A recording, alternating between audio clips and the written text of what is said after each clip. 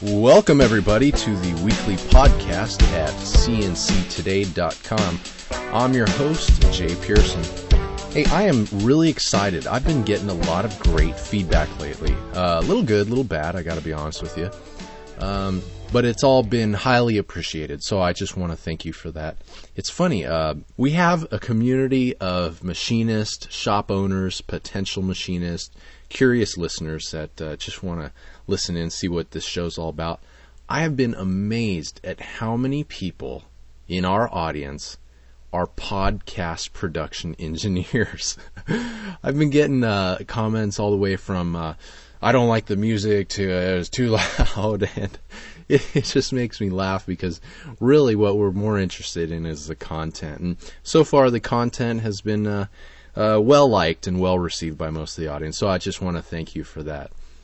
We're coming to you a couple days late, and that is, I don't want to say it's anyone's fault, but what has been happening is we've been upgrading some of the equipment. You know, the first few shows we thought, hey, we'll launch it, see if anyone's even going to listen.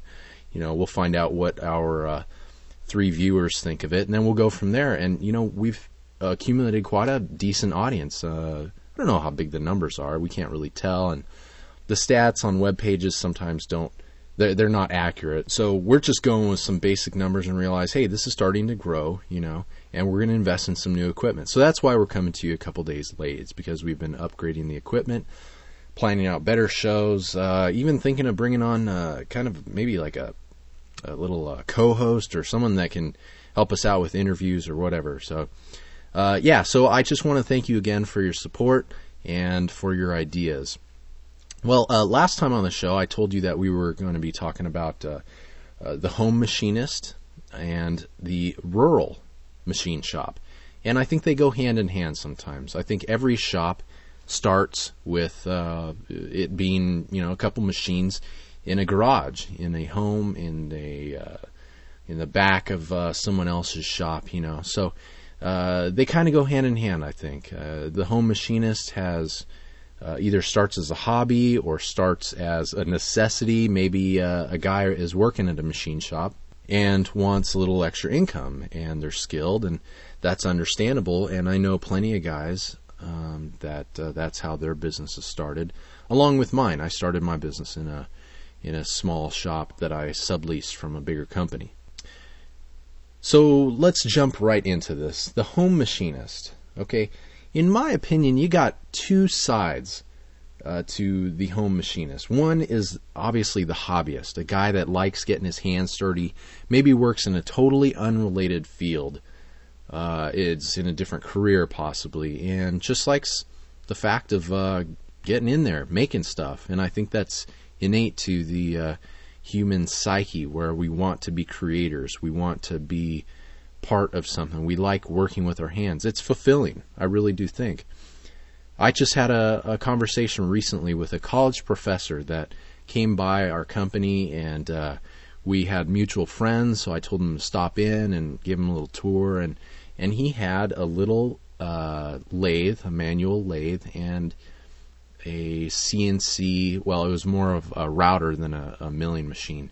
And it was neat because he was building his own CNC machine. Now, he's not the first person I've heard of doing this. As a matter of fact, I went to the bookstore the other day and I picked up a home machinist magazine, and there were 2 home machinist magazines. One was called The Home Shop Machinist, and the other, it escapes my mind. I think it was I can't remember, but I'm pretty sure they were by the same publisher, and it just it was neat because I know that there's a market out there big enough that would warrant 2 magazines. And as I started flipping through it, I realized something. I realized that these are people that really enjoy working with their hands, obviously. And I realized 2 things. First of all, the home machinist does so mostly out of hobby. And that took me back because I can't relate to machining as a hobby. I mean, that's my career, and sometimes the last thing I want to do when I come home is think about engineering or machining or anything like that. I mean, but I can understand when you're answering calls all day or pushing buttons or, you know, maybe working in the field and you just want to come home and unwind and, go in your garage and make a little widget of some sort. Yeah, that can be a stress reliever, and I appreciate that. And, I was flipping through this Machinist magazine. I actually bought one of them, the Home Shop Machinist, looking at it right here. And they have a couple articles that are geared towards improving your own machines. And that makes perfect sense when I think about it. I was thinking to myself, why would you want to constantly be building something to make your machine better? Well, these home shop machinists, they don't have products. They don't have customers. That's a big deal to them, And who wouldn't want that? It's like working on an old car, but in this case, improving like an old car, using the old car to make the improvements. So here you have a CNC machine, which you're using most likely in manual mode to turn it into a CNC or to increase its capacity or to increase its rigidity or the table size. The other side of the home machinist is the side job. Now, this is for the guy who really is not out there buying, a $500 manual machine and trying to put servos and ball screws on it. This is the guy that's investing in real, legitimate, quality machine stuff that's proven. The Machinos, the Morisikis, the Haas, the Fadals, all those big companies that sell to a serious user, and these guys are putting them in their garages. In other words, this guy has a second job. It just happens to be in his garage. Now, this supplemental income, I think, really does come at a price, and maybe there's some of you out there that are thinking of going this route or have gone this route, and maybe you're not seeing the forest through the trees.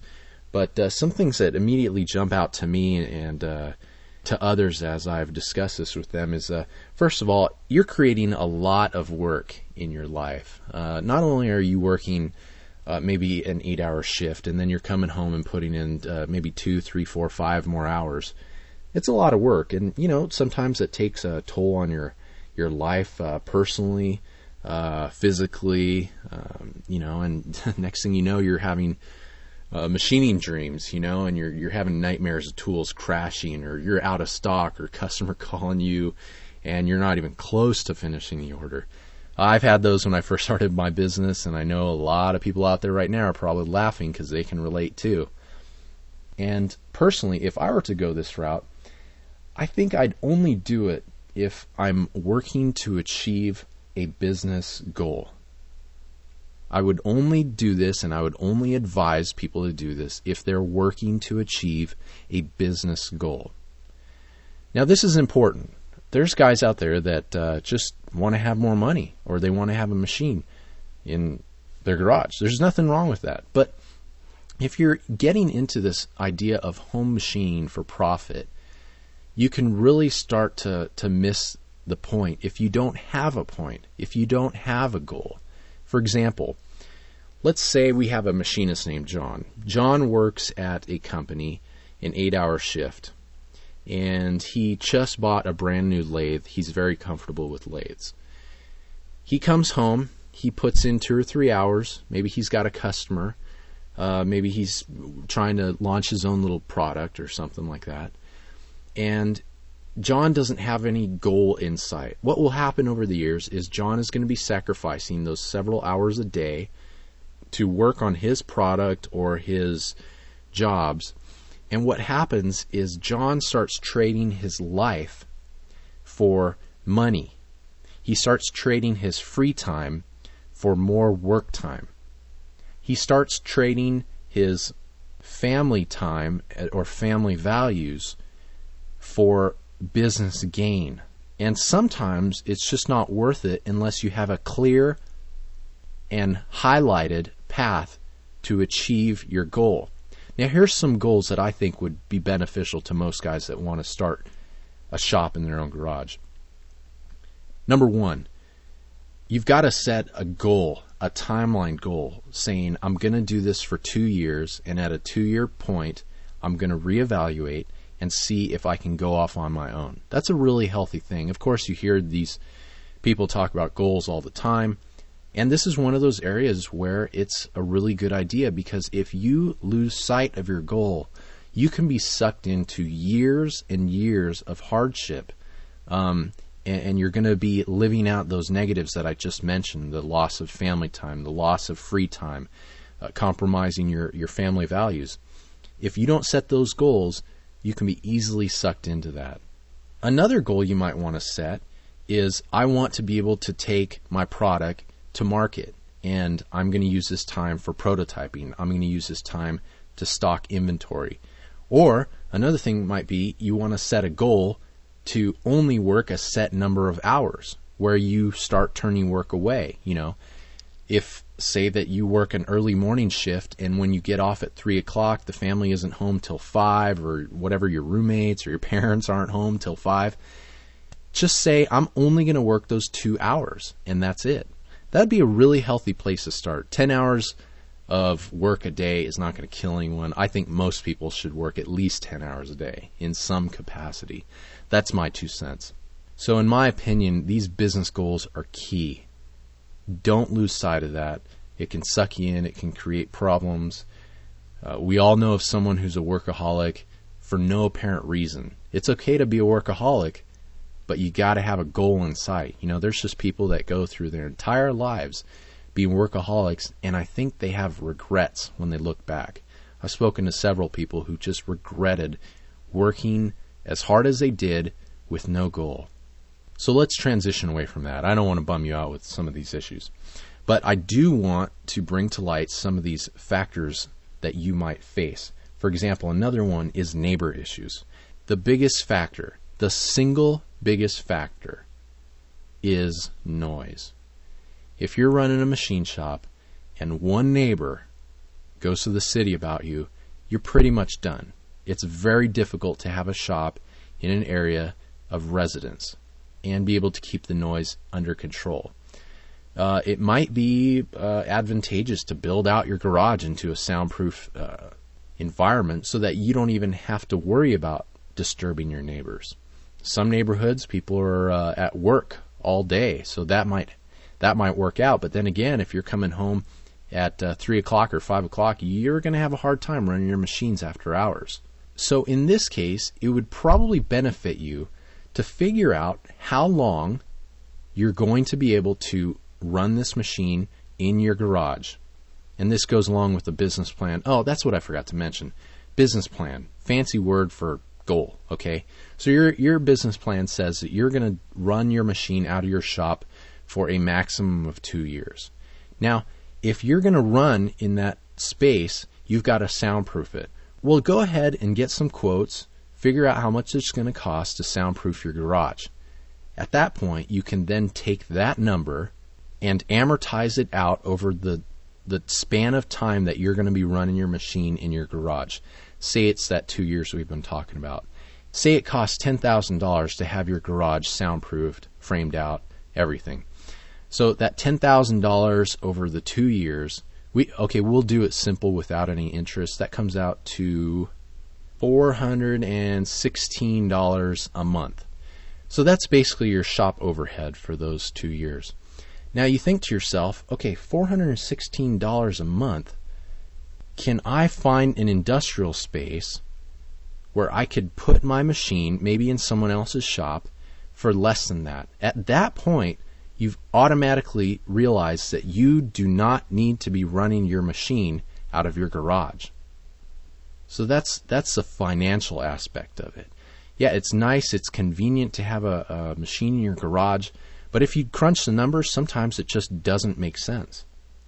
You could spend more of your time looking for an industrial space, especially if you haven't yet purchased a machine.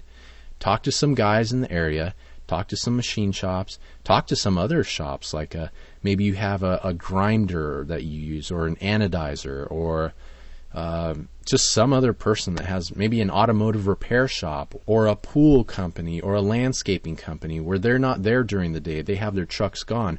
Maybe you could tuck a machine off into the corner. So you've got kind of an advantage here. If you haven't yet bought a machine, you can plan this out and do it right from the very beginning. Okay, so we've talked about the noise factor. Here's another thing that most cities will object to, and that's the traffic that a business creates. Any business. It doesn't have to be a machine shop. But if you're creating traffic, if you're having employees come, people tend to not really like that.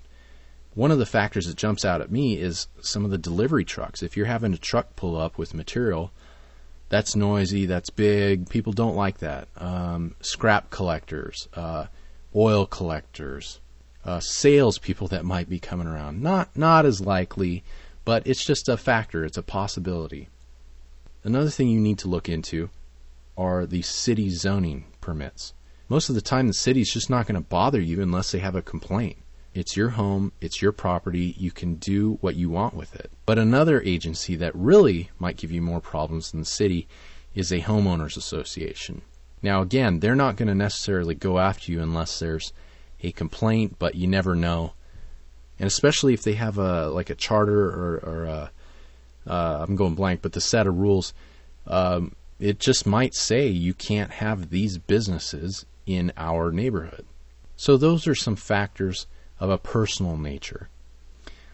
Let me bring to light some business factors. First of all, here's one thing to consider. Say that you start getting customers and you start doing well and they're happy, you're happy, and the business starts getting some momentum.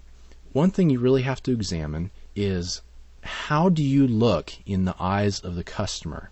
You know, I just read an article, it made me laugh, and it kind of relates to this. This article was about this company working out of Philadelphia that was a chicken supplier to restaurants. Now, the problem with this chicken supplier is that they were working out of a garage on the back of someone's property. Now, there were complaints of people getting sick at these different restaurants that they were supplying to. And the health department stepped in and looked, and the one common denominator was this chicken supplier. Well, when the health department called on them, they realized, wow, they're working in a garage. Now, I don't think the restaurants knew about it, and if they did, well, they're not going to admit it to the health department. But what was happening was the chicken supplier was delivering every day, and they really didn't have a storefront or a business address that was pertinent to the restaurant owners. They didn't need to know where they were at. They probably didn't want to know. They had no use of knowing. But when the health department showed up at this garage, it was in terrible conditions. Raw chicken on the floor, slaughtered chickens all over, and they weren't being processed. It was a nightmare. And so they were shut down immediately. But the question I'd like to bring to you is, in this whole fiasco, who pays the price? Is it the chicken distributor, or is it the restaurant? I mean, think about that. The chicken distributor is definitely going to have to pay a fine. They're definitely getting shut down, and they will probably not ever be doing business ever again. But let's look at the bigger picture. Who is paying this price? If I lived in the Philadelphia area and I knew one of these restaurants that was buying from them, would I ever go back? And if I did go back, would I have a hard time getting the image of this story out of my mind? I don't think so. So let's relate this to a garage machine shop. If your customer is entrusting you to make parts, and some sort of issue comes up with their customer, and they come back and they happen to trace it back, it has the potential to make your customer look bad if you're not running a quote-unquote legitimate business, because it's not at a business address, it's at a residential address. So that's something that's always going to hinder your growth as a home machine shop. And a lot of buyers out there are going to go with shops that have ISO quality ratings in place. And as a buyer, the last thing that you're going to want is to have an order for some parts and then your supplier is suddenly shut down. So that's going to be an issue. But if you put it into your business plan that you have a goal that you're working towards, and you're going to work yourself out of that garage space, then you'll be okay. And especially if you can communicate that to your customer, you'll be even better. Now, in all this, I'm giving you a lot of negatives, but I want to end with a really good positive here, some good ideas for the home machinist. I think the best deal that a home machinist can do is to take overage work from their current employer. Now, this includes prototypes. This includes stubborn jobs. This includes jobs that are just going to be a nightmare to do and are going to take so much manpower. And you can take it off your boss's hands and say, hey, I will do this. Pay me at an overtime rate. Your machines aren't running. You're not having to have people stay later than they have to. Just pay me a premium. Get the pricing right where it's attractive for the owner and it's attractive for you. That right there is probably the best one I can think of, because first of all, the end user, the buyer, is buying from a legitimate established company. That company is buying the parts from a legitimate, trusted employee. It just happens to be that the employee is making the parts out of the garage. So everyone's happy and everyone trusts everyone along the line. Another area where a home machinist might succeed is through prototype work. If you're in an area where there's a saturation of machine shops, what happens is these established shops tend to get loaded up with production runs, and they very often don't have the resources to either shut down a machine or to have a dedicated machine for prototyping. Now, we all know that there's a lot of money in prototyping because it's mostly setups. And when I say there's a lot of money, the per piece price is very expensive.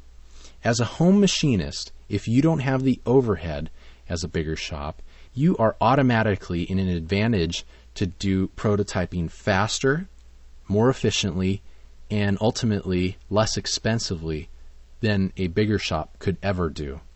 Now, in prototyping, fast turnarounds are key because you have engineers, you have designers waiting on these parts to assemble, to test.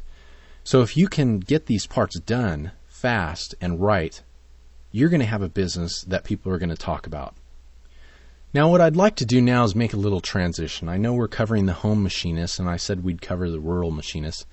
And I did so that these two things would kind of go hand in hand. We're going to see a lot of similarities between the two. Now, as a rural manufacturer, you're probably in an area of the country where there's not a lot of customers, there's not a lot of support for the machinery you own, and there's definitely not a lot of trained employees in the area. So maybe you're thinking of starting a rural business, or maybe you have one and it's maybe not going so-so, or maybe you have one and it's going great. If that's the case, I'd love to hear from you. Please write to me, jay@piersonindustries.com. Pierson is spelled Pierson. But anyway, back to the subject. Say you're one of those first two. You're a guy that is thinking about it, or you want to start it, or you have one and you are not doing so hot. Well, here's some things I just want to go over before we get into this. First of all, there's a few problems with the rural manufacturer business model. First of all, oftentimes there is a lack of vendor support. For example, if you get an order, there may not be an anodizer in your area. There may not be a grinder in the area, or there may not be a local material supplier. These are things that are going to hinder you. My second point here is the higher transportation costs. Now, all these go hand in hand because if you do find an anodizer or a material supplier or some other type of machine shop support, what happens is you're going to be delivering these parts all over, maybe 2 or 3 times. Of course, you're going to be having the material delivered to you. If you're in a rural setting, the material supplier will more often than not charge you for that delivery. Once you process the parts, you're having to pay for a delivery to the anodizer and back, or maybe to the anodizer then to the customer. So there's going to be an inherent expense that's tied in with all of your transactions.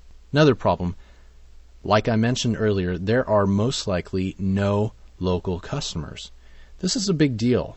A lot of customers, a lot of buyers like to be in a face-to-face type interaction. They want to be meeting you. They want to see your shop. They want to maybe pick up. They want to be able to drop in and drop off prints or whatever.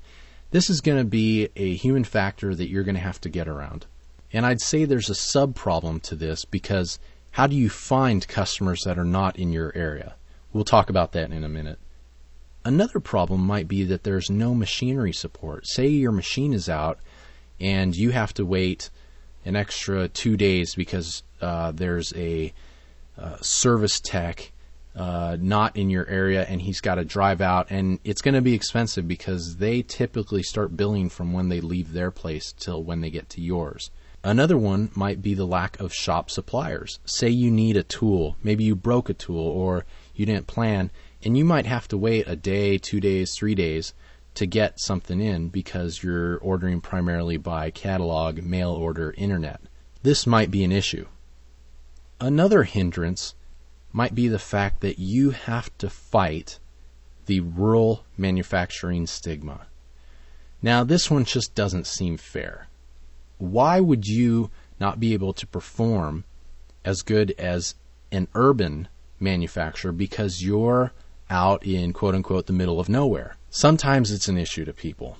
You've got to fight an image with establishing yourself as a completely legitimate company that's just located farther away than most other companies. And again, we'll talk about some solutions to this. And finally, one of the last problems I thought of was that there is little chance for word of mouth. Word of mouth is one of the best ways to get more work for your company, and that's how I think most shops get their work. If you're in a rural setting, you just don't have that many opportunities to have the word of mouth spread. So let's get to the positive side of this. Let's look at some solutions and advantages that a rural manufacturer has and must embrace. First of all, you are definitely going to have lower overhead. So you definitely have an advantage there. So let me talk about some solutions to some of those problems I talked about earlier. Now, we talked about the lack of shop suppliers. These are your tool sales. These are your material suppliers. One way that you need to solve this problem is to pre-plan your jobs. Now, say you get a stack of papers to quote, so a stack of prints.